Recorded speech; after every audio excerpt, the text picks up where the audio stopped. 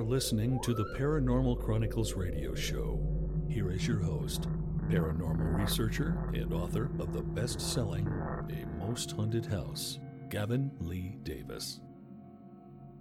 Welcome, my name is JL Davis, founder of the paranormalchronicles.com and author of the best-selling true account that is shocking the world. Dare you read Haunted Horror of Haverfordwest Alone in Bed at Night. Thank you for joining us on our ongoing journey into the unknown as we broadcast to you from beautiful Pembrokeshire, West Wales. The Paranormal Chronicles podcast is brought to you by sixth-books.com. Visit www.sixth-books.com today and explore a world of the paranormal, the unknown and the mysterious. So visit www.sixth-books.com today. If you're new to the series, then make sure you follow, as all our followers are put into a monthly prize draw for one lucky follower to win a paranormal book. And we also have a quarterly prize where we have an Amazon voucher up for grabs. At the end of this very show, we will announce our latest monthly winner. So followers, stay tuned. Follow and explore our incredible archive for the very best paranormal researchers, Bigfoot, ghost, UFO and demon witness accounts, and on-location reports. The Paranormal Chronicles podcast offers you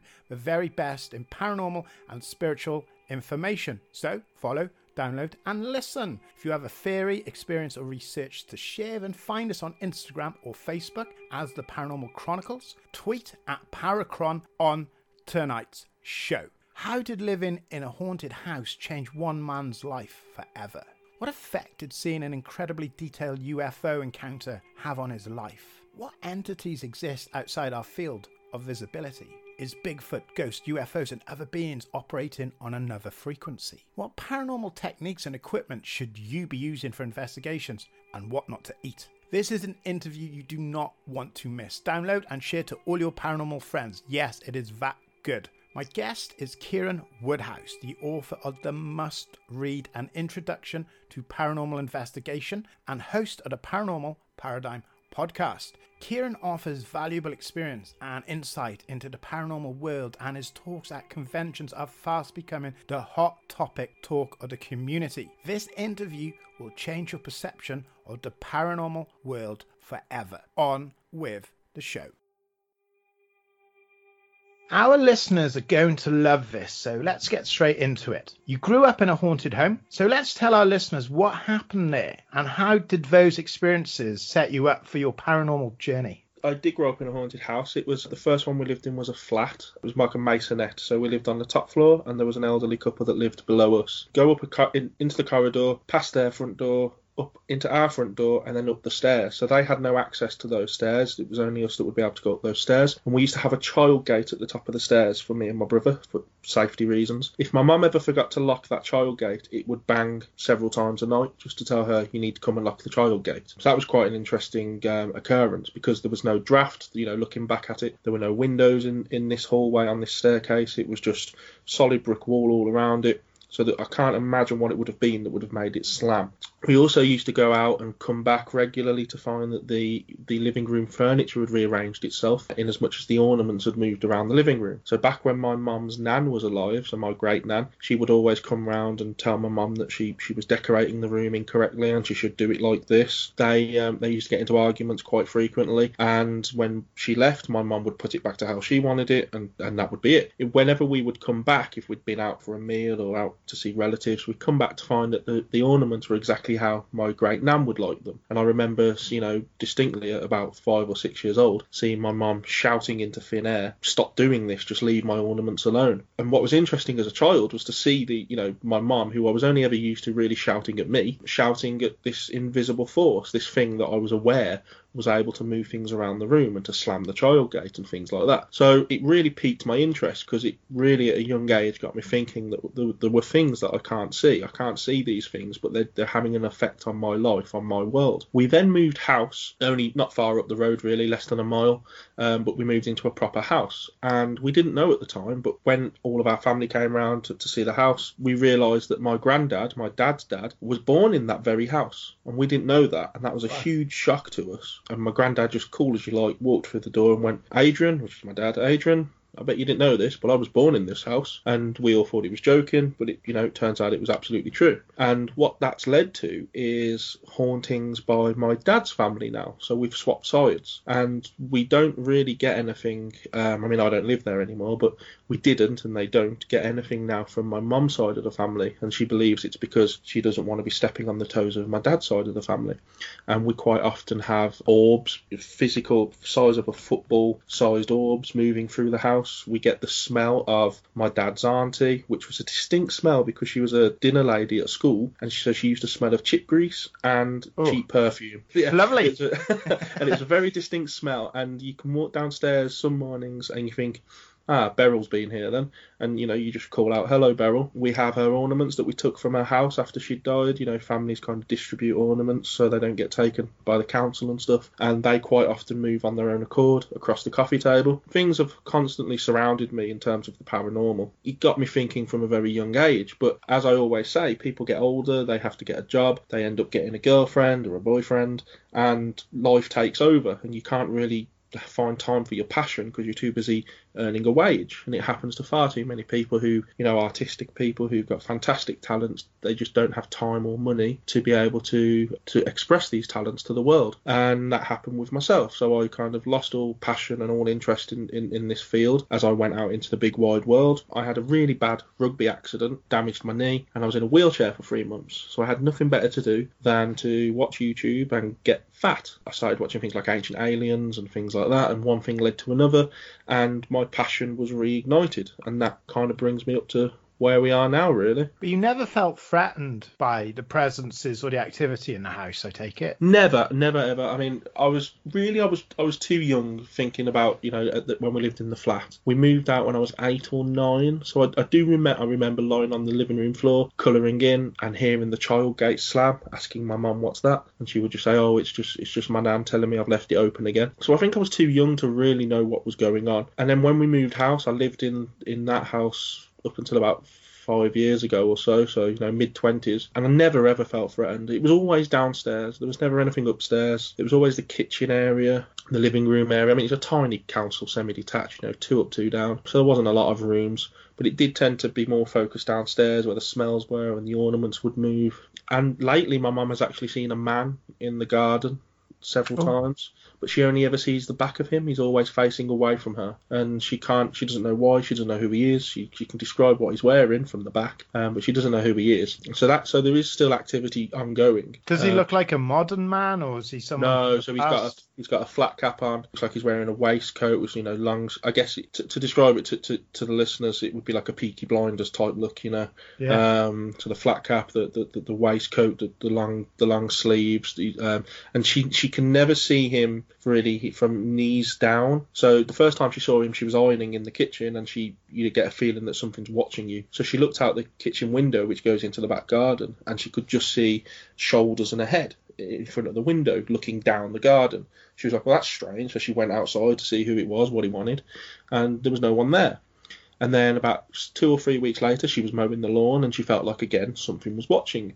So she turned round, and this time she's looking up the garden. So she's looking at the kitchen window, and to the side of the house is the gate that goes up the side of the house. And he was stood in front of the gate looking up the side of the house towards the main road. And again, just the back of him, but his legs kind of cut off from the knees. Now, what I find interesting is there was a guy who lived there before us, an elderly couple, and they were disabled, and the one guy only had one leg. Oh. And I often wonder, and I've discussed this with my mum, is the person that she's seeing the guy that lived there, this old guy, and that would explain the lack of legs. Fascinating. One of the theories that I've been very keen on and have written about in my own books is that entities or spirits are not necessarily spirits or ghosts in that respect, but we are having a glimpse back in time. So that person is in his own time, in his space, and maybe he's standing on a part of the garden that no longer exists. Maybe it was lower. Maybe there was a path there. Those two times, our time and his time, just breezed past each other for a few seconds so that your mum could see him in his time, and he wouldn't have been aware of it, but maybe he is. It's the theory, I think, was presented in The Others, the movie The Others, where great film, you could, in essence, haunt yourself. So that's fascinating, absolutely amazing. there was a program, synchronicity. I'm a big believer in synchronicity. And what you've just explained there is a theory that I'm currently working on in my own mind, and I've proposed it to a few of the groups that I've spoken to. There was a program on BBC, I think you can find it on the iPlayer. It's called The Living and the Dead, and it has this exact theory whereby there's a guy who lived a couple of hundred years ago on a farm, and he feels that he's going mad. Everyone thinks he's going crazy because he's seen things that that aren't there. It then turns out that it's his relative who's living in our time who's gone back to investigate her family's history, and what's happening is the timelines are crossing, and they both think that they're ghosts. They both think that they're being haunted by the other, but in fact they're both just living in their own timeline. And that's the theory that I'm currently working on at the moment, because if time isn't linear, which I don't think it is, it would be extremely possible that when you're sat doing a spirit board talking to somebody, you're actually talking to somebody who's conducting a spirit board for 100 years ago in their own timeline, or maybe 100 years in the future, and you're the ghost. Exactly, and I love that theory because, as you said, time is a man-made concept. Space Absolutely, is real. A great example of this is one of our listeners, Michael from Preston. He'll be listening to this, and he shared a story with me. He woke up one night because he could hear someone in the bathroom, like somebody had knocked a glass, and he has a glass by the side of the sink that he keeps his toothpaste in and his toothbrush. And he was like, what's going on? What's going on? So he got up, and for a brief second, as he turned the light on, he was convinced he saw himself brushing his teeth. Wow. So in essence, if we use that theory we're discussing there, he is haunting himself. So tonight, hypothetically, somebody could hear some footsteps going up and down the stairs, thinking, oh my gosh, is an intruder, a burglar, or a ghost, or something worse. But in fact, it was them yesterday, or an hour ago, or tomorrow, or 10 years in the future. And there is this theory that we could, in essence, haunt ourselves. That's fantastic. I've got a big, great grin on my face. I love it. So Michael from Preston, if you're listening tonight, thank you very much for that story. It's fascinating. And I think with the paranormal, to take a quote from Roddy Piper, the wrestler, just when you think you've got all the answers, I go and change the questions. And that's the great thing about the paranormal. There's not a person alive that understands the intricacies of time, space, universe, and the human mind. And everything is a wonderful possibility. So you also, this is fantastic as well, because this is quite rare, but you also had a UFO encounter. Could you tell us more about your experience and how this affected you? Yeah, I mean, well, this is when I talk about synchronicity, that this was really the gateway that's led me to where I am now. So not long after I had my knee operation, so I was out of action for a year or so in terms of playing sports, but I eventually got back into it, and me and my brother used to go training. We would train a place called Bromsgrove, so it was about 10 miles or so away from where we lived. And coming back the one night, we would travel over country lanes, and the country lane would run perpendicular with the M5, and you always knew the M5 was there. It was probably separated by half a mile or so of farmland, but you knew it was there because sometimes you'd see the lights through the break of the trees, or you could hear the traffic, or what the M5 is like, you would also hear the roadworks, constant roadworks.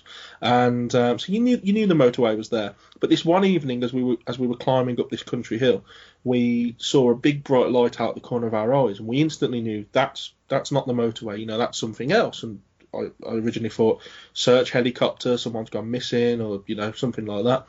So as we keep climbing and we get to the top of this place is called Romsley. So for anyone that's listening in the UK, if you're aware of a place called Romsley, or if you want to Google it, you can see what it looks like. As we get to the top, the tree's clear and you can see for miles. And ironically, it's a great place that people go to spot UFOs because it's such a big open space. You can see to the other side of Birmingham. It's a great location. As we got to the top, this craft became visible, and it was around about 1,000 feet away and 1,000 feet up, so it really wasn't that far at all. And I originally asked my brother, that looks rectangular, but it wasn't until our eyes adjusted and we began to realise actually, it's triangular.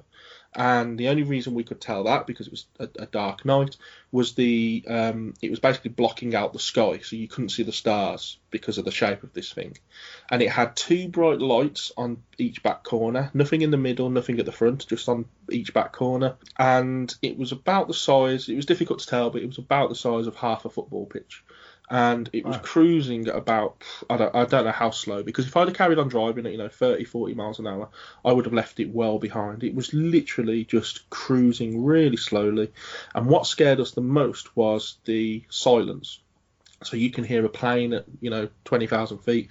You can hear a police helicopter a few miles away. We could not hear a single thing.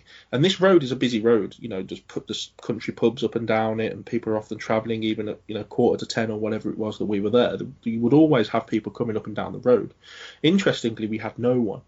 And it was almost like it was just us and this thing.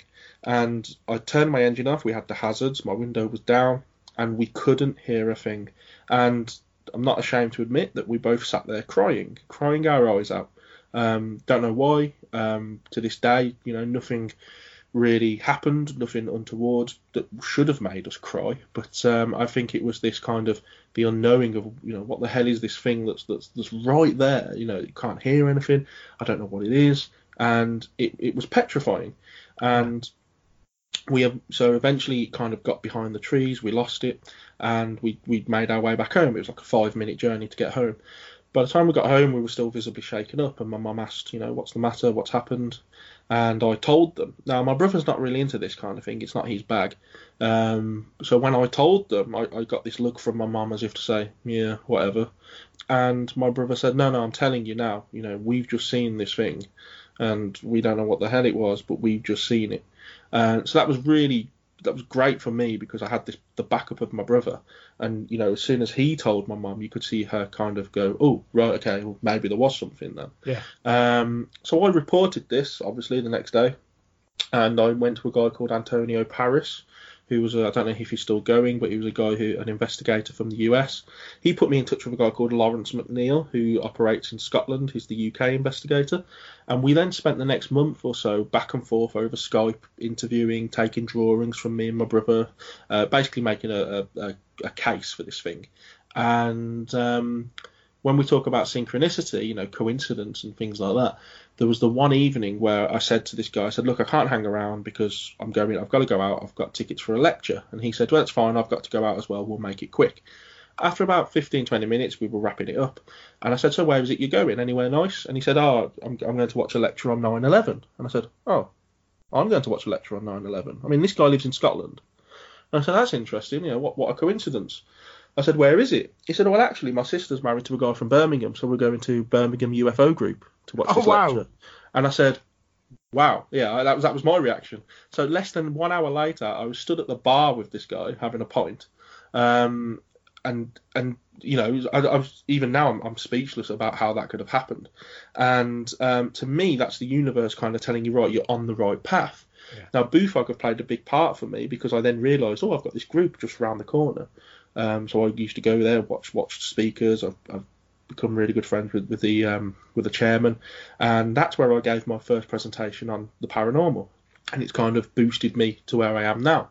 So it's just how this synchronicity, time after time after time, plays a part in pushing you down this path.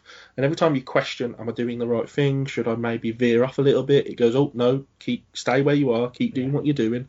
And I don't know if you've ever experienced anything like this, but every time it happens, I just kind of, look up to the sky and just think, wow, thanks.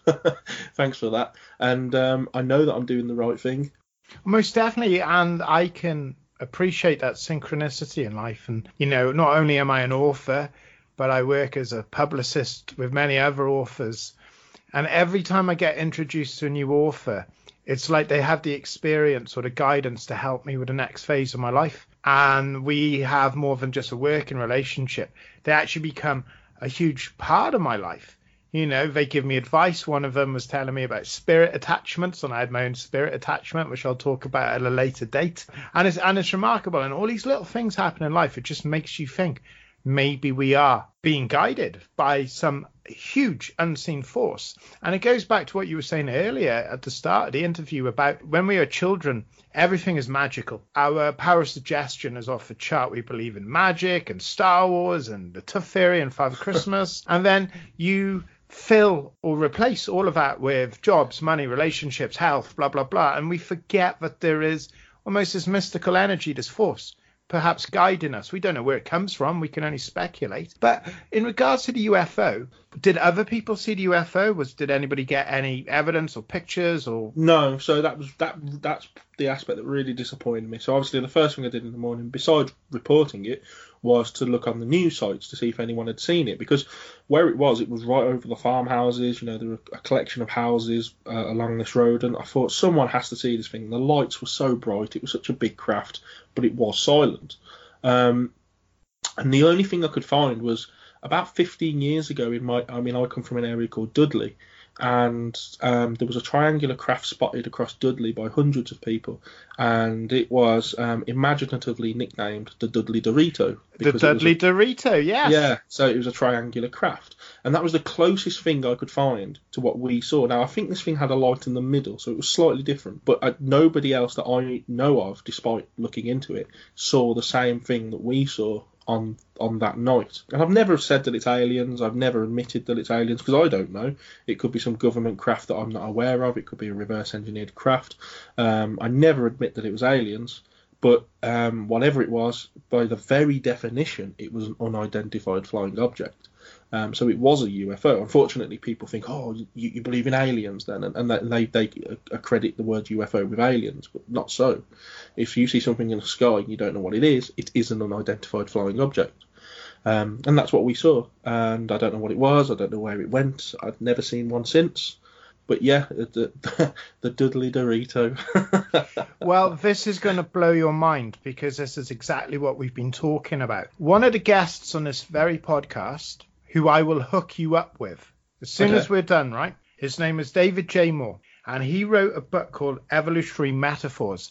As you were talking, I made a little note, right? And then you started talking about the Dudley Dorito. David saw it, and it had such a profound effect on him, a philosophy lecturer, that he wrote a book about it and has spent his life realizing and researching that the UFO mythology has always been here. It's always been with us. And we present this through our TV shows, through our radio shows, through our comics, through our video games, because we know they're there, and we are just trying to get to that level of understanding them. And it was fascinating. As soon as you said the Dudley Dorito, I was like, oh my gosh. So what I'm going to do after the show, I'm going to connect you to David J. Moore, and I think you guys need to talk, because he is from Dudley. Well, again, there we go. To the listeners, that's synchronicity for you. That's how it works. It keeps pushing you onwards down the path. You can listen to this interview with Kira now, and then later you can listen to the one with David J. Moore, and you'll get like a more inclusive story. You'll get more information on that. We will be right back after these important messages. I've Never Met a Dead Person I Didn't Like is the extraordinary travels of a young, alone, and broke psychic in the highly anticipated new book from internationally renowned psychic, medium, medical intuitive, and best-selling author Sherry Dillard.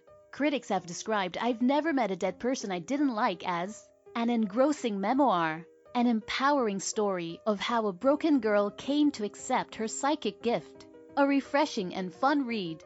I've Never Met a Dead Person I Didn't Like is available through Amazon, Kindle, Barnes & Noble, and wherever books are sold.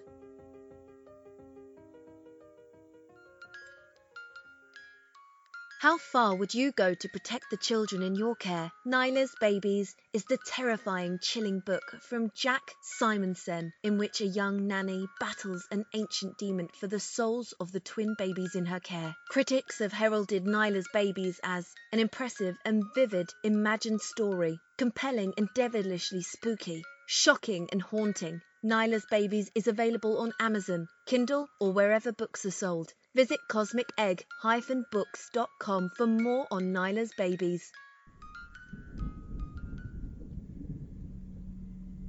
Sixth Books will take you to other worlds, haunt you, open your mind, and push you far beyond the veil of the unknown. Sixth Books is a leading publisher of books on the body, mind, and spirit, the paranormal, consciousness, ancient wisdom, and the afterlife. Explore today, learn today, open your mind today, read today. Visit sixth-books.com today. The world as you know it is about to change. Do you wish for more paranormal and spiritual content? The Paranormal Chronicles magazine is a free digital magazine crammed with the very best in paranormal and spiritual articles and features. No sign up, no subscription, just free reading and knowledge for you. Read today at www.theparanormalchronicles.com/magazine. Hi there, my name is Claire Waters and I would like to invite you on an incredible journey. I have written a book based on my personal experiences called Raising Faith, a true story of raising a child's psychic medium. It's my family's extraordinary experiences with our young daughter's ability to communicate with spirits and the inspirational lessons learned on our journey. Raising Faith is currently available on Amazon, Barnes & Noble, Kindle and wherever books are sold. Join me on this beautiful and incredible adventure. For more information on Raising Faith, visit my website, raisingfaith.co.uk, or my Facebook page, Raising Faith Book. See you there. The international chart-topping, haunted horror of Haverfordwest has been described as terrifyingly real, a must-read, shocking and chilling brilliance, genuinely worrying, utterly frightening.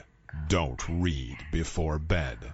Described as one of the spookiest writers out there, best-selling author G.L. Davies presents Haunted Horror of Haverfordwest, the true paranormal account that is shocking the world. Dare you enter? Dare you read? Haunted Horror of Haverfordwest is available on Amazon, Barnes & Noble, Kindle, and wherever books are sold. Pray you never have to live there.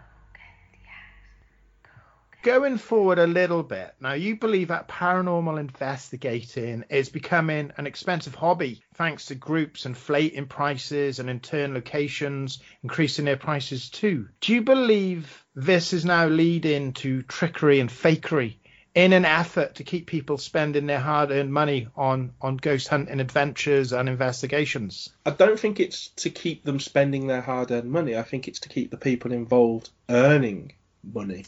Okay. And I think there is a difference. But to talk about how, it's becoming expensive. So when I got back into this field, so after the UFO incident and things like that, I got back into this. I started rewatching programs such as Ghost Hunters International and all that stuff. So my wife brought me a birthday present to go on a ghost hunt, and it was at Dudley Castle. So we went to Dudley Castle and had this ghost hunt with a group. I'm not going to name them, but they're one of the big groups that are operating around the country. And I was really excited, never been on one before. Turned up, didn't know what to expect, and I left extremely disappointed. And throughout the whole night, all that was happening was they had a resident medium with them. Now, I'm a big believer in mediums. I've got friends with the ability. And I'm not saying that this person was a fake or a sham or anything like that. But what she did do, and she did it very well, was she made you experience things on that night. She told you how to feel. She pointed you in the right direction. She told you what to see. She made sure you had a good time. And what I noticed was the people that were running the event were also doing the same thing. Creating noises where there weren't noise. And I don't mean they were making the noise, but they were just saying, did anyone hear that? And, there was nothing. There was nothing to be heard. Now, I also understand that people can hear things and that other people can't. I understand that concept. But I truly believe that there was nothing really happening. And we had a few things happen and a few things that made me kind of, go, wow, that was interesting. But on the whole, nothing really happened. So I left a little bit disappointed. When I found out how much my wife had paid, I felt a little bit more disappointed. Yeah. But I'd got the bug. I wanted to go again. So I chose a different group. We paid, the wife didn't come. She's not really into this kind of thing. So I went along and I left feeling exactly the same. And this happened 4 or 5 times before I finally found a group who did it how I wanted them to do it, and that was to let you experience the night, not to kind of subconsciously plant things into your head and how to feel and what to see. They let you experience it. They made notes of everything that you said. If you said, I feel like my heart is racing or I feel like my leg's hurting, they made notes. And then at the end of the evening, we had a big sit down and they said to you, right, remember when your leg was hurting there? Well, there was a guy who got crushed, so you could have been picking up on that. Yeah. And remember when you said this was happening there? Well, it could be related to this. And that was, in my mind, that's the right way to do it. So I went back with them, and that's who I'm part of now. So they eventually asked me to. I think they basically said, "Look, you're coming to basically every event, so you might as well be part of the team." And so they took me on as part of their team, and as they say, the rest is history. But what it did was it opened my eyes to how the two ways of paranormal investigating. There's the way that we did it, and there was the way that these other groups were doing it. And I think it all stems from TV programs. And so if we look at TV programs, let's take Most Haunted, the most famous one. I used to watch this when I was 10, 11 years old. Absolutely loved it. Thought it was brilliant. It was entertaining. And that's all it was. It was entertaining. Now, there are video after video on YouTube of these groups, such as Ghost Hunters and Most Haunted, faking things and making things happen, kicking buckets over, pulling on their own hoods, things like that. And that's what they have to do, in my opinion, in order to keep their viewing figures up. Yeah. So if they have a TV program, people watch these programs, they're 45 minutes long, and there's about 20 to 25 minutes worth of actual investigating going on, because the first 10 minutes or so they tell you about the location, the last 10 minutes or so they talk about what they found, and you have this middle bit of about 20 minutes or whatever where they're actually investigating. Now, they go to locations like we do, and they do 6 or 7 hour hunts. And so what they're condensing into these 20-minute episodes is 6 to 7 hours worth of footage. So when people watch it, they get this impression, wow, that was active all night. It was constant. No, it wasn't. They've condensed 6 or 7 hours of stuff into 20 minutes. They could make the most boringest of nights seem really active. But if nothing happens and they have to make something happen, then they have to do so. Because if I watch a program and I think, that was rubbish, I'm not going to watch that again, and the viewing figures drop, then they're out of a job. The producers are out of a job. The network don't have their Star TV program anymore. So they have to rely on keeping the viewers entertained. And the second that keeping people entertained becomes the forefront of their focus, and it takes the place of actually doing research and understanding that part of ghost hunting is trying not to fall asleep at 1 o'clock in the morning, and, making sure your belly doesn't rumble at 2 o'clock in the morning and disturb anyone else. That's what ghost hunting is. And as soon as you replace that with having to make sure that people are entertained and having to fake things, then in my opinion, you lose all reliability as an investigator. And I'm not saying that they don't start out with the best of intentions. I believe they all do. But the second that these producers and that these TV shows get their hands on them, it all becomes about entertainment. Now, slightly off topic, but Ron, we interviewed Ron on our podcast, and he told us about how in Finding Bigfoot, the paradigm of the program by their producers was you can't find Bigfoot. Yeah. Because if you find Bigfoot, we don't have a program anymore. And that's basically what it is. It's slightly different, but what I'm trying to get across is how these producers control what is shown and what isn't shown on these TV shows.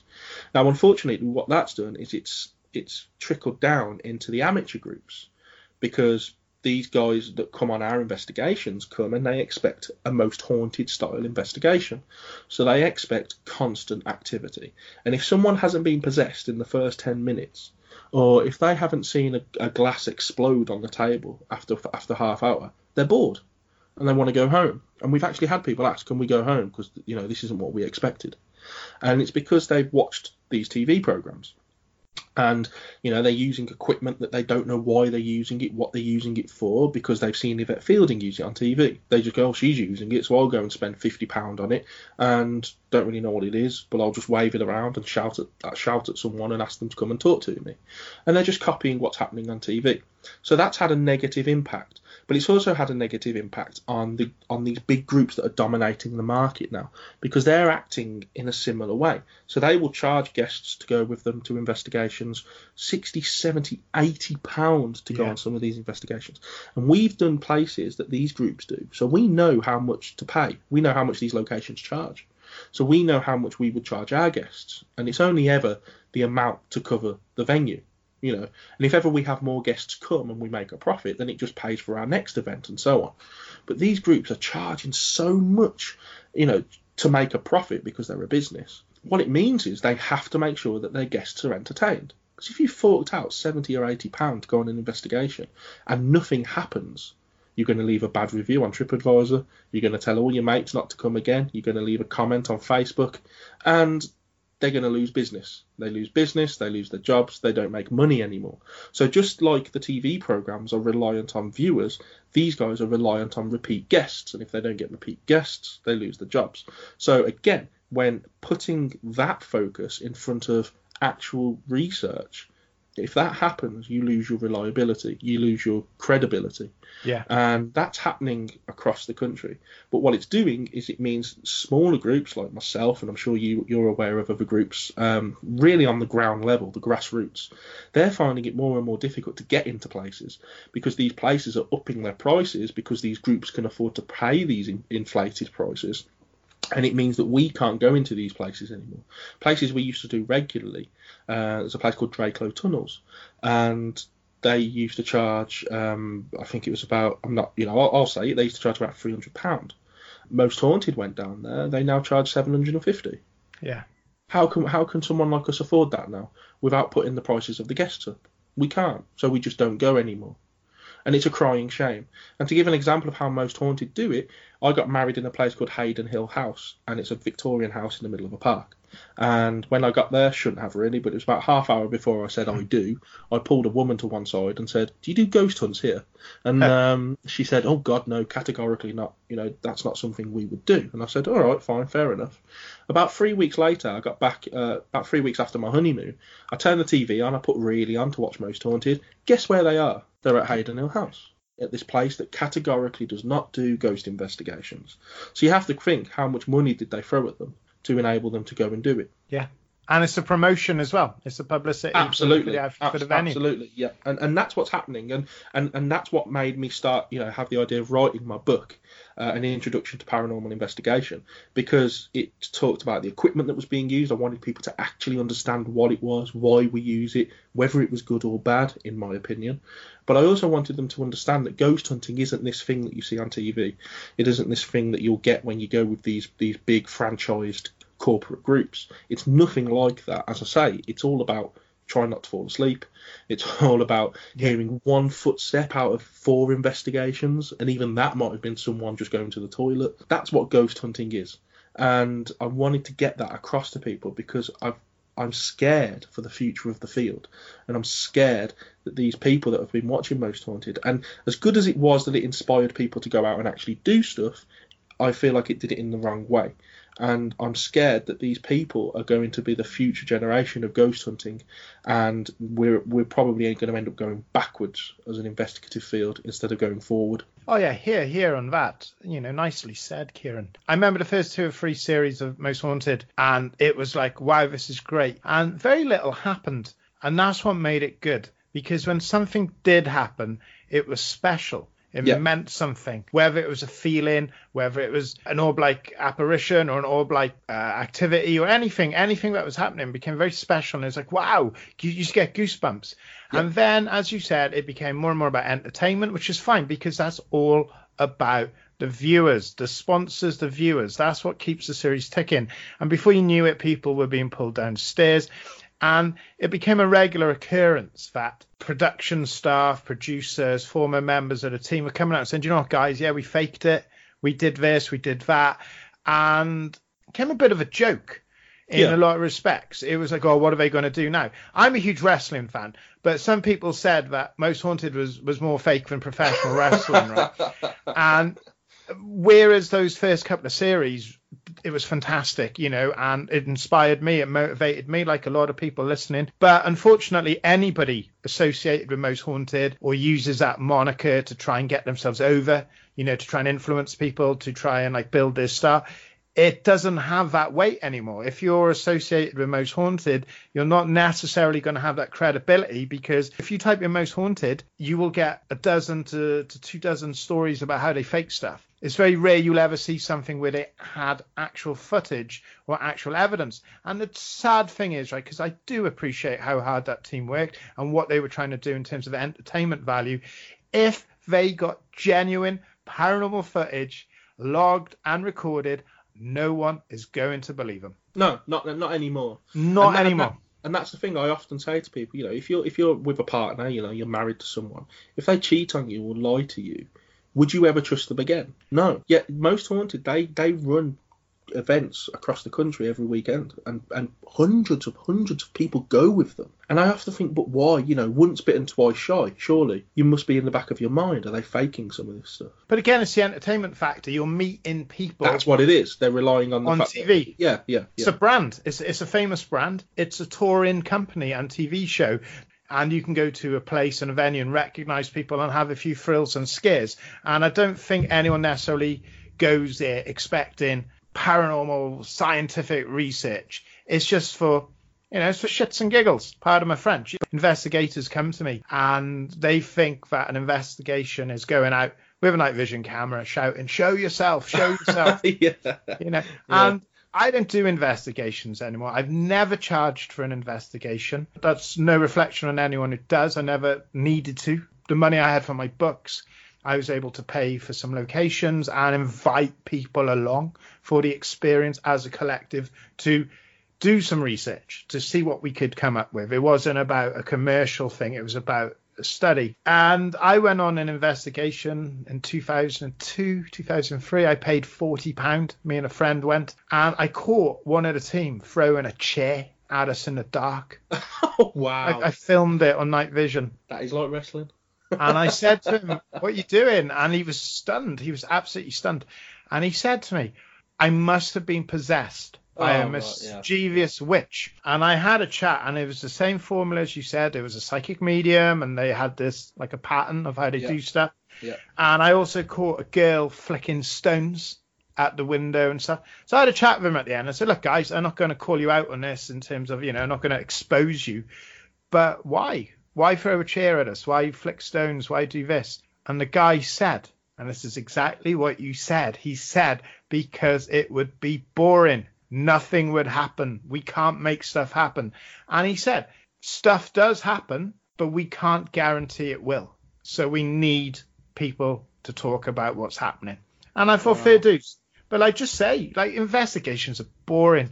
You're there, as you said, you're trying to stay awake. You feel ill from the energy drink. Someone's stomach goes, or somebody makes a weird noise. And you're like, oh my God, what's that? And you've got such a heightened awareness. The power of suggestion is running wild. Everything is a ghost. Everything is paranormal. And I don't do it anymore. I just do the one-to-ones. Very fascinating insight you have here, and I totally agree with that. Now, you have a theory that spirits and other paranormal entities, such as Bigfoot and aliens, are all operating on different frequencies outside of the visible light that as humans can't access. Could you share more to us about how this works? This is something that I've been bandying around for a while, and it's not something I came up with. It's not an original concept, really. I've just kind of taken it and focused it on my particular research, which is paranormal.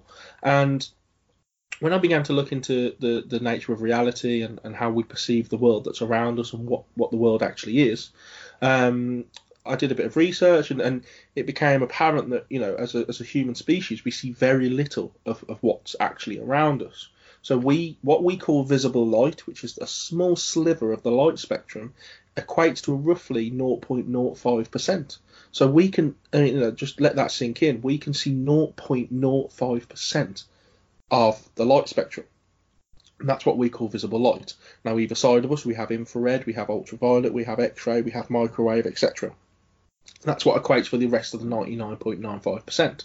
So what's existing in that 99.95% that we can't see or interact with? Yeah. And that got me thinking, is it possible that that's where this paranormal phenomena is existing, outside of our frequency range, so to speak?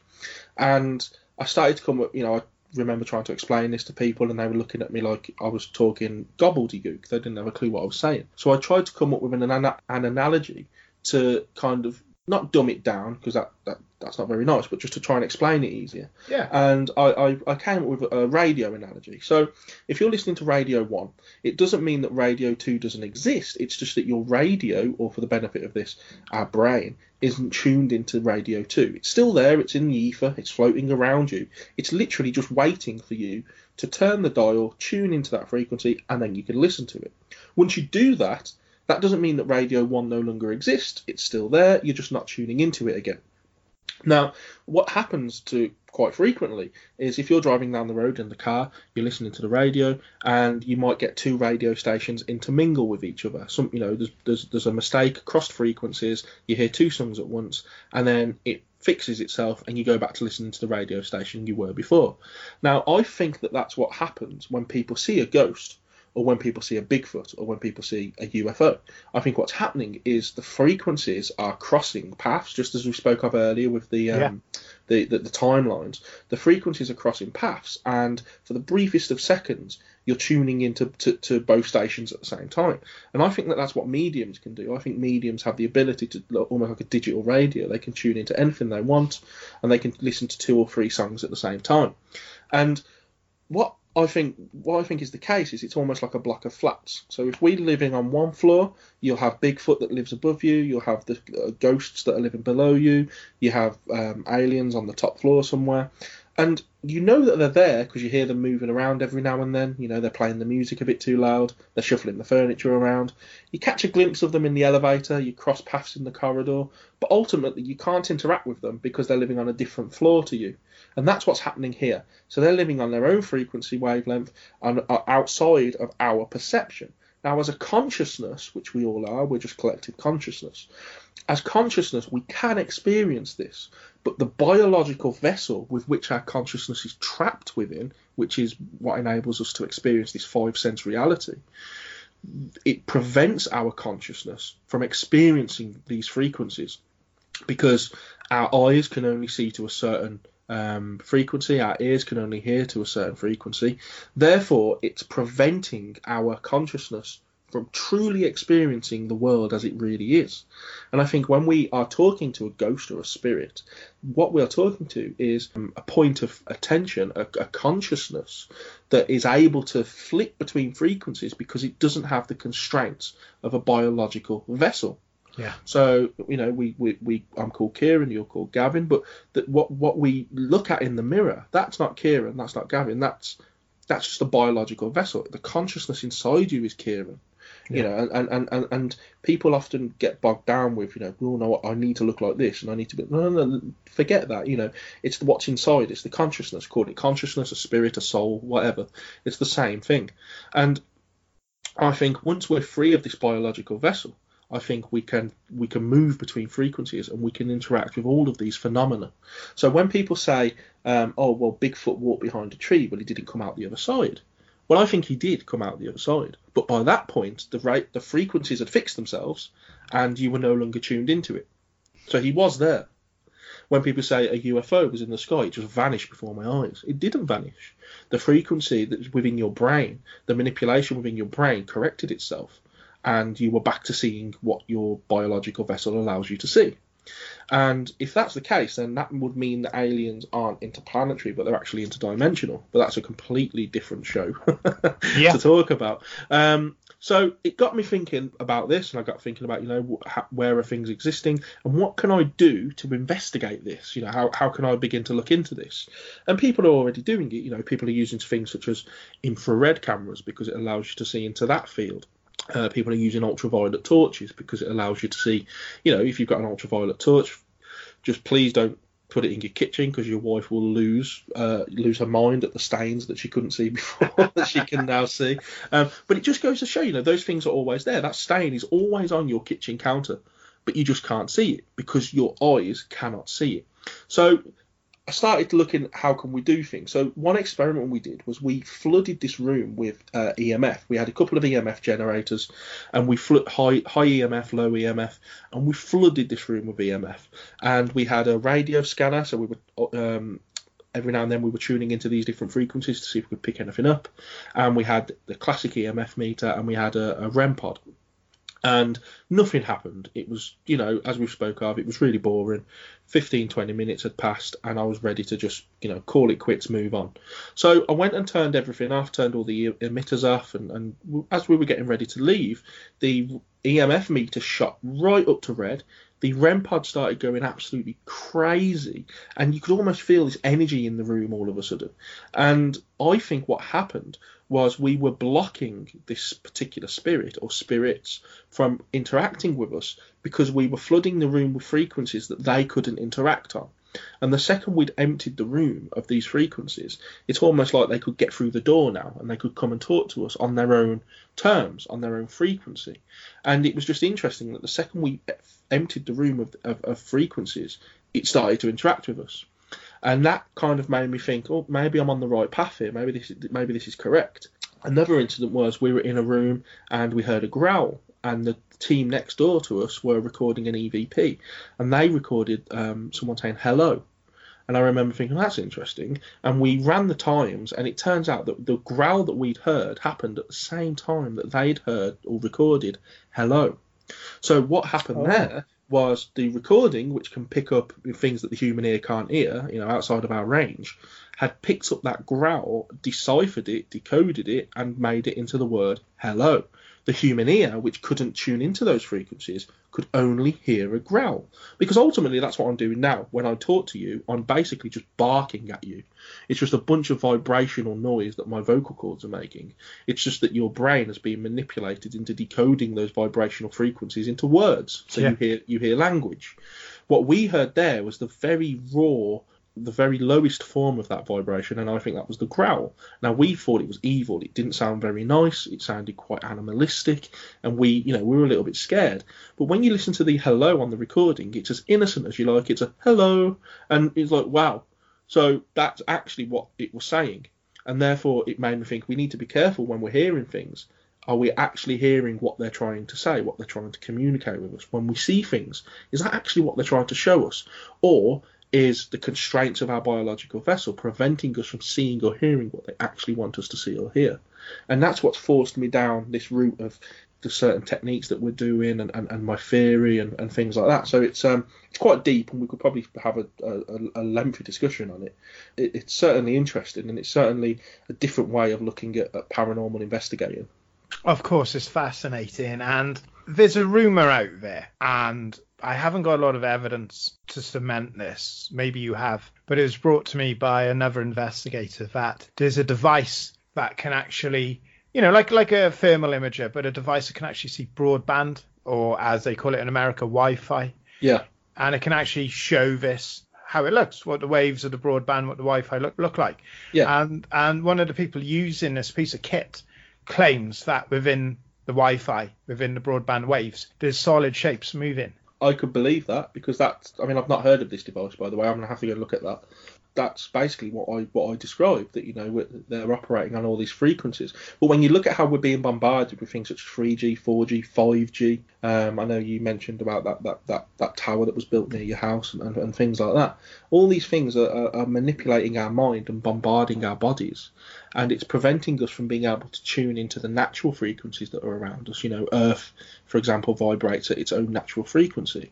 But we're almost being bombarded with all these other unnatural frequencies, such as EMF from Wi-Fi, mobile phones, charging your phone next to you, reading iPads in bed, things like that. They're all having a negative effect on us, and they're preventing us from tuning into natural frequencies, which is where I believe these spirits and other paranormal phenomena are operating. And one thing that I've posed lately is that it's possible that what we're seeing when we see a UFO or a Bigfoot or a ghost or anything that's paranormal, I believe that we're all seeing the same phenomena. So if you were to strip away the veil of the world as we see it and get right down to the coding of the universe, what we're seeing when we see these paranormal phenomena is the same thing. It's exactly the same thing. However, each individual is manifesting it in their own way. So we're basically thought processing it and making it a ghost, or we're processing it and making it a Bigfoot. Because isn't it interesting that anyone that's religious will always see the Virgin Mary, always. And if you want to go out and look for Bigfoot, you will always see a Bigfoot. And most ghost hunters have always seen a ghost. And I think that they are seeing these things,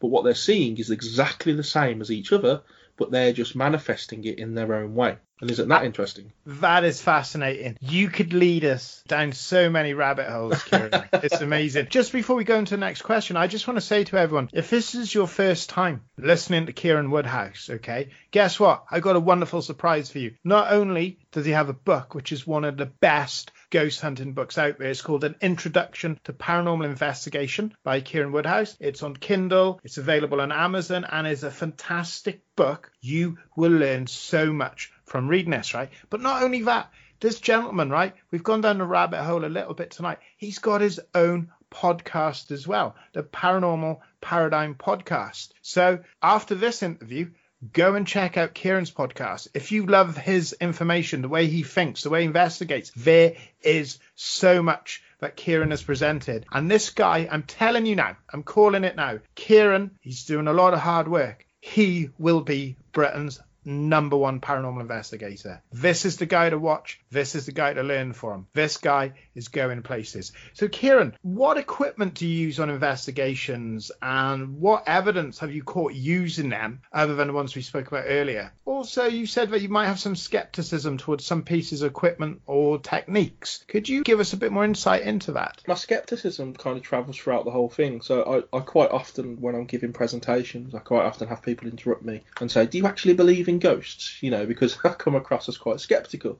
And of course I do. I've had experiences that I can't explain. But what I do is I go to every single investigation with the notion of disproving ghosts. Because if you go with the intention of proving ghosts, you will, every single time. Because every noise you hear, that's a ghost. Every shadow you see, that's a ghost. How easy is it to do that? If you go with the notion of disproving it, you're going to look at it from a more logical point of view, from a more scientific point of view. And therefore, if you see a shadow, you're going to try and debunk it.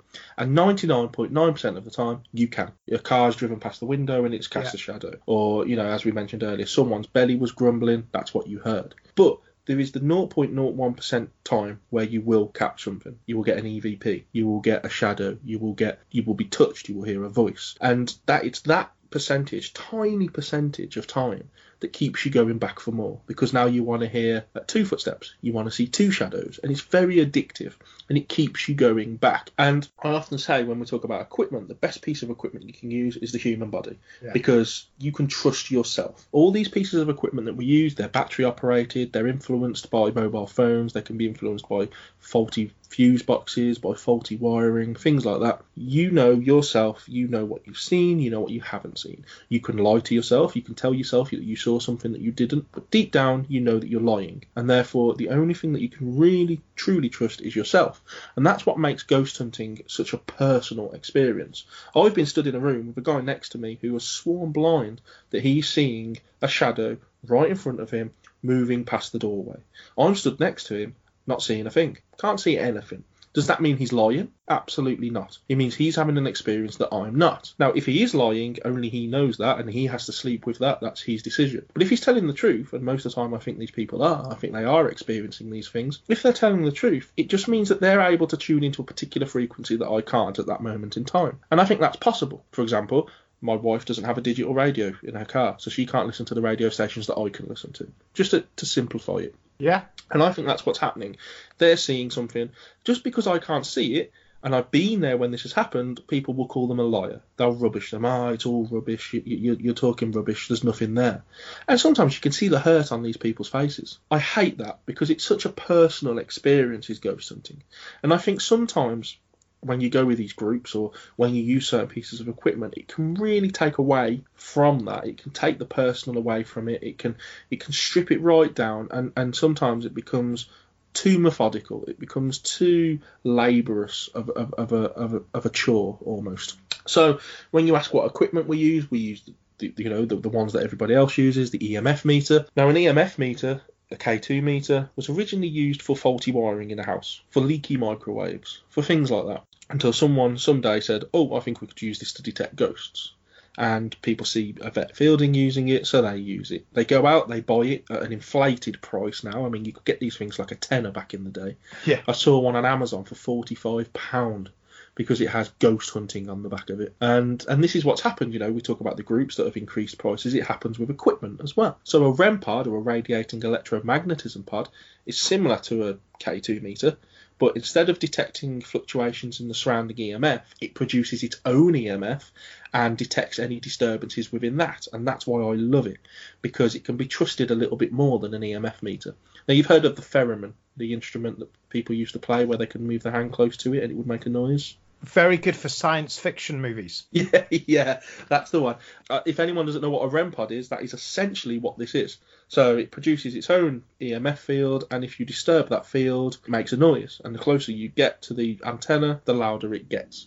And it's a great piece of equipment. I absolutely love it. I mean, we've had several in a room lined up, and each one has gone off in turn as if something was walking up the room past these, these pieces of equipment. And it's when you can do that, it kind of makes you think, actually, maybe there was something going on there. Again, unfortunately, they cost quite a lot of money. If you want a good one, you're probably talking in excess of £100, £200 for one of these things. So they're not cheap, but they are a good piece of equipment. We use basic things such as laser grid pens. So it's a laser pen with a cap on the end that splits the laser into multiple dots. You shine it on a large flat surface like a wall, and it allows you to see shadows moving across the room a lot easier. So we tend to set a camera up, film it for an hour while we go away and do other things. We review the footage, and the things you see are phenomenal. You can see human-shaped shadows moving through the grid pen, and it just enables you to see shadows a little bit more. So that's a good piece of equipment. And there are numerous pieces of equipment that people will be familiar with to use.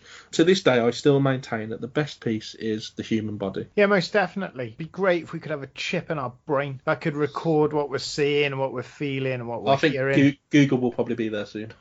Here we go. Sign me up for that. I'm not entirely sure people would want to see what I see and what I think, and especially after writing about like ghost sex or violation, some very dark things in my mind. I think that anybody out there, people out there, if you're in a paranormal team or you're looking to start up a team, I'd certainly read an introduction to paranormal investigation, because it just gives you the tools and the tips and the advice to just go out there and make it more rewarding for yourself. Because I know from personal experience, from people I speak to, if you just go out with a night vision camera, shout and show yourself, it's just going to be a dull experience. And after an hour or two, you're just going to go home, right? If you take on board what Kieran is saying, buy his book, An Introduction to Paranormal Investigation, read through it based on his experiences, his research, and slowly but surely start to build up your toolbox with your paranormal kit and methodology. You will find this ultimately more rewarding.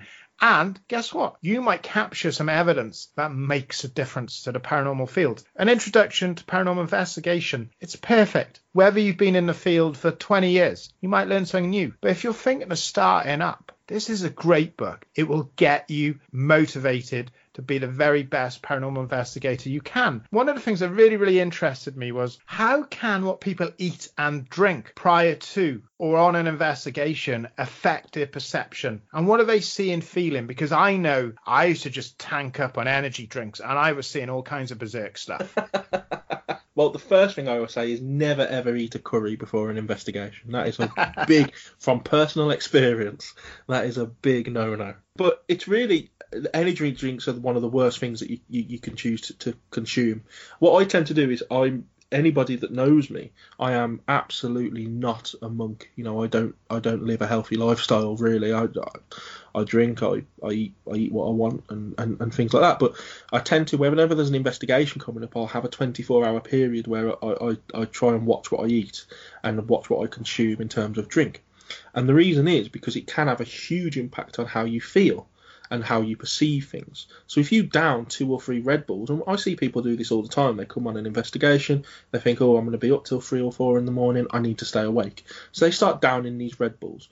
What they do is they put you onto a massive high, and then they put you onto a massive low really quick.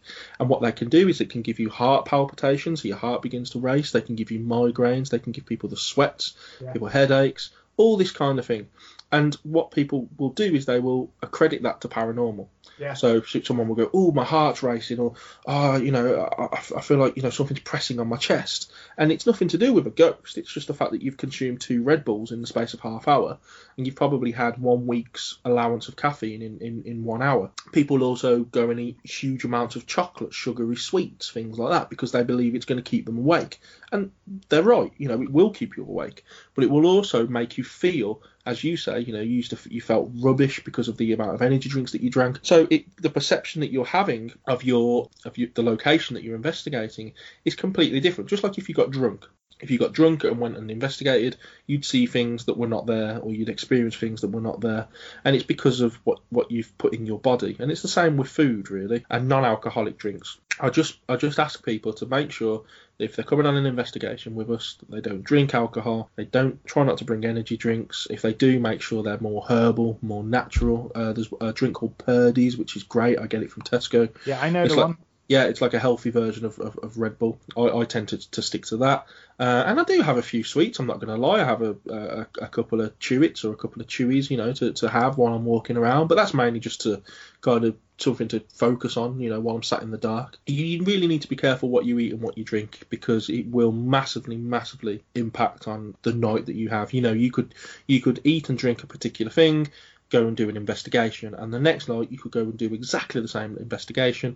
But if you ate and drank something differently, I guarantee you would have a completely different night. You tank up on energy drinks, Jaffa cakes, sweets, and by midnight, you're just wired. You might as well have just done a load of speed, and you're just wired off your nut. And then about 2 a.m, you start shivering. Yeah, you've got the shivering, you're on a come down. And diet's important. You don't want somebody farting and then going, oh, it's the spirit of a mischievous witch.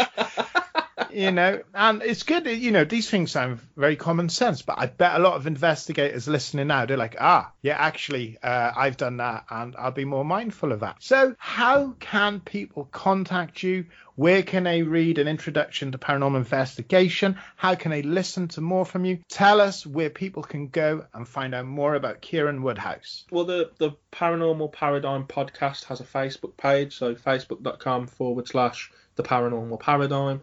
If you head over there, like the page, ask to join the group, I'll get you in. And it's really just a place where you can discuss what you want about paranormal. And we post the links to our podcast, which goes out once every 2 weeks. We interview people about ghosts, about Bigfoot, about aliens, about anything really. We're also on Podbean, Spotify, iTunes, all Anchor, all the usual podcast places. So you can reach me through there. I always encourage people to just add me on Facebook. If you come to Kieran Woodhouse, you can find me. If they want to contact me, they can email me at kieran.woodhouse@gmail.com. I absolutely encourage people to do so. I love meeting new people, talking to new people, hearing their experiences. If anyone has anywhere they'd like us to come and investigate or to come and see, please let me know. I'd be massively open to doing so. And the book, it's on Amazon. You can get it on Kindle, you can get it paperback, or contact me if you'd like a signed copy. I don't mind posting it. I've shipped copies to Finland and Germany, to America, so I don't mind posting any out to you. Just let me know what you want me to sign it with. Or I think you can get it through like Barnes & Noble and stuff like that on an ebook as well. Yeah, so I'm available anywhere really. Just come and talk to me, come and tell me your experiences, and I'd love that. Now, we were talking earlier before we started recording about you like to do the convention circuit, you like to do talks, you like to meet groups, and what I'd like to say, and this is a personal endorsement for Kieran, there are so many paranormal investigators and they're just recycling the same information that they've done for 5-10 years. They're just trying to stay relevant. They're just trying to keep out there. They're just trying to keep getting booked on gigs, right? If Kieran is in your area, go and see him. Look at what he talked about tonight. And he's evolving and adapting these ideas. He's a new kid on the block, right? And he's taking what we know and turning it upside down and inside out. And he's coming up with some awesome stuff. I'm telling you now, Kieran will be Britain's #1 paranormal investigator very, very soon. So if you're another radio show, another podcast, you book a convention, get in touch with Kieran. Have you got any speaking engagements lined up? Yeah, so I've got one left booked for this year so far, and that's at Bristol Truth Juice. So I'll be down in Bristol on the 27th of November. I think it's a Wednesday night. Starts at 7:30. If you go onto the Truth Juice website, you can find all the details. And then next year I've started booking, so I've got a couple already booked for next year. One of them's at East Anglia UFO, EA UFO, which is over near Cambridge way. I've got talks galore. Like I say, if anyone contacts me, I can tell them where I'm talking. Please do come and see me. I'm happy to sit and have a chat with you guys. I'm loving meeting new people. As you say, I'm quite new. I mean, my first talk can't be far off a year ago, maybe just a little less than a year ago, was my first public appearance. And since that time, my book's come out. I've done more talking engagements. I've started my podcast. So despite having a baby, I've actually, when I think about it, kind of got a lot done this year. And So I hope to be able to carry that on through to next year. I've got a new book lined up that I'm going to start on in the new year, and that's roughly titled The Experiences of a Paranormal Investigator, where I'm going to focus more on experiences that can be gained from the equipment that we use. And the idea is that if somebody starts and reads my new book, the book that's just out now, an introduction, if they read that because they're just getting into the field, I almost want them to grow with me, and I want them to read my next book, The Experiences, and to say, oh yeah, that's what I found, and I had that, and I had this, and to almost grow with me with their newfound interest, and almost have a similar timeline. That would be really great, and that's the plan. So there's hopefully going to be a series of these books, and the talks will come off the back of that as well. So yeah, it's great. Phenomenal. With the podcast, the Paranormal Paradigm podcast, you interviewed a very dear friend of mine, Ron Mayer, about his Bigfoot Singularity book, it's just a fascinating book. And you did an incredible job of interviewing him. What have you got coming up on the Paranormal Paradigm podcast? You got any guests scheduled?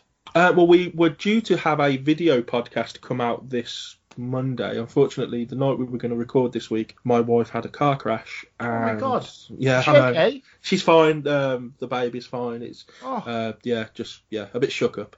So that never happened. So we're going to record it Monday, probably now, and release it Tuesday or Wednesday. So it's only going to be a couple of days delayed. But we hate that. We hate telling people that it's going to be out on a date and have to change it. But we can't help it. But it's just going to be people have requested a video podcast, so we're going to do a video podcast where it's just me and Ben sitting talking about our experiences that we found on investigations, because that's what the listeners want. So we're going to do that. We've got another one of your guys actually going to be lined up for a November record, Susan Plunkett, who's going to be talking about her fifth dimensional, multi-dimensional research, which I find fascinating, by the way. I can't wait for that interview. With Susan is really doing the rounds now. I'm talking the big shows. She did an interview for me a couple of weeks ago, fifth dimension and sex in the fifth dimension, and it has blown minds. You, with your brain and the way you approach things, you are going to have an incredible interview with Susan. And trust me, right, she'll answer anything. So just go for gold on that one. Just go for gold. Yeah. So she's coming up. She'll be coming on probably late November. And we did an episode with Melissa Martell, who hosts the Secret Door podcast.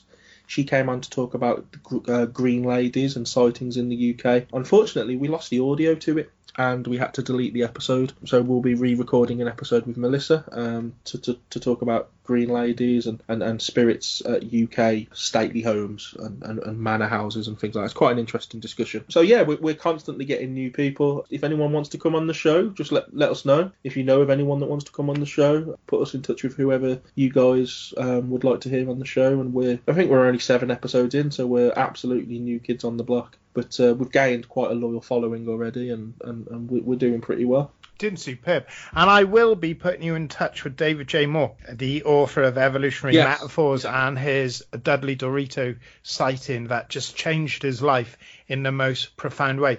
You guys, I reckon you guys will probably do like about an 8-hour show, and it's going to be the fastest 8 hours of anyone's life. It will snap the elasticity of comprehension when you two are speaking together. It's going to be fantastic. What I always do at the end is I ask our guests to leave our listeners with a final thought, just something to leave them with.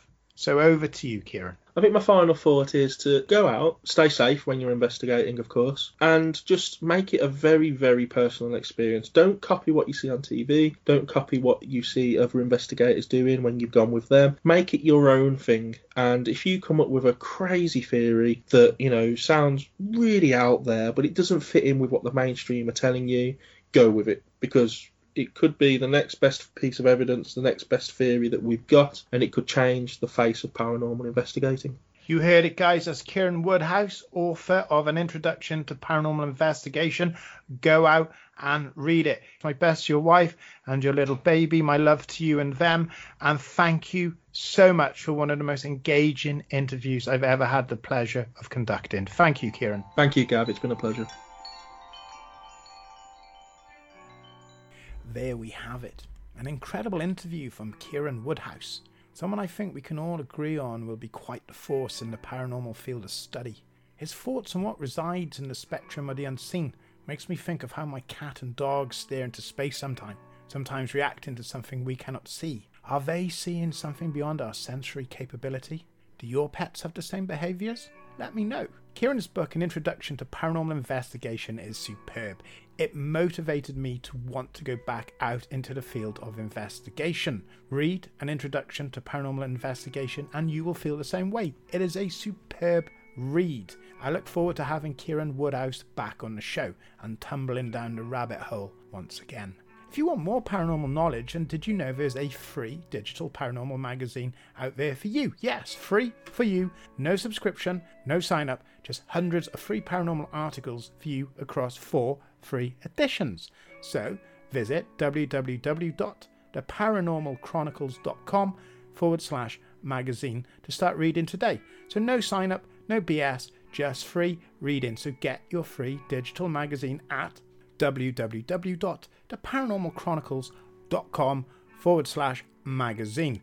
Right, one of our followers has won a signed copy of the best-selling Haunted Horror of Haverfordwest by yours truly. Thank you to Stick-Books for making this possible. If you're a new listener, then press follow now, as it could be your name I read out next month. So, the winner of this month's prize draw is Sal Phil 69.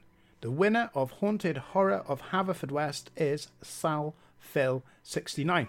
So if Sal Phil 69 could please contact us either through the Paranormal Chronicles Facebook or Instagram accounts, or email paranormalchronicles@aol.com so we can post your copy. Congratulations, Sal Phil 69, and thank you to everyone that follows. There are more prize draws for books and Amazon vouchers coming up, so keep following. New listeners, press follow now and explore and download our incredible archive of paranormal experiences, research and eyewitness accounts. Let me leave you with this. As we approach the end of the year and the holiday season, I think of all the people that are alone, of those suffering from depression, grief and sadness, and it's important that every single person that listens to this show knows that your life is important. Your life matters and people do care for you. It is together that we explore the unknown, and please know that every time I upload an episode, I think of all of you with such great appreciation. I, as someone with bipolar, someone that suffers with suicidal depression, places so much value on all of you. Just knowing wherever you are out there in the world that we have connected. You, me, we are never alone, and your life matters. Thank you for listening. I am GL Davis, and this has been the Paranormal Chronicles podcast. Sleep well.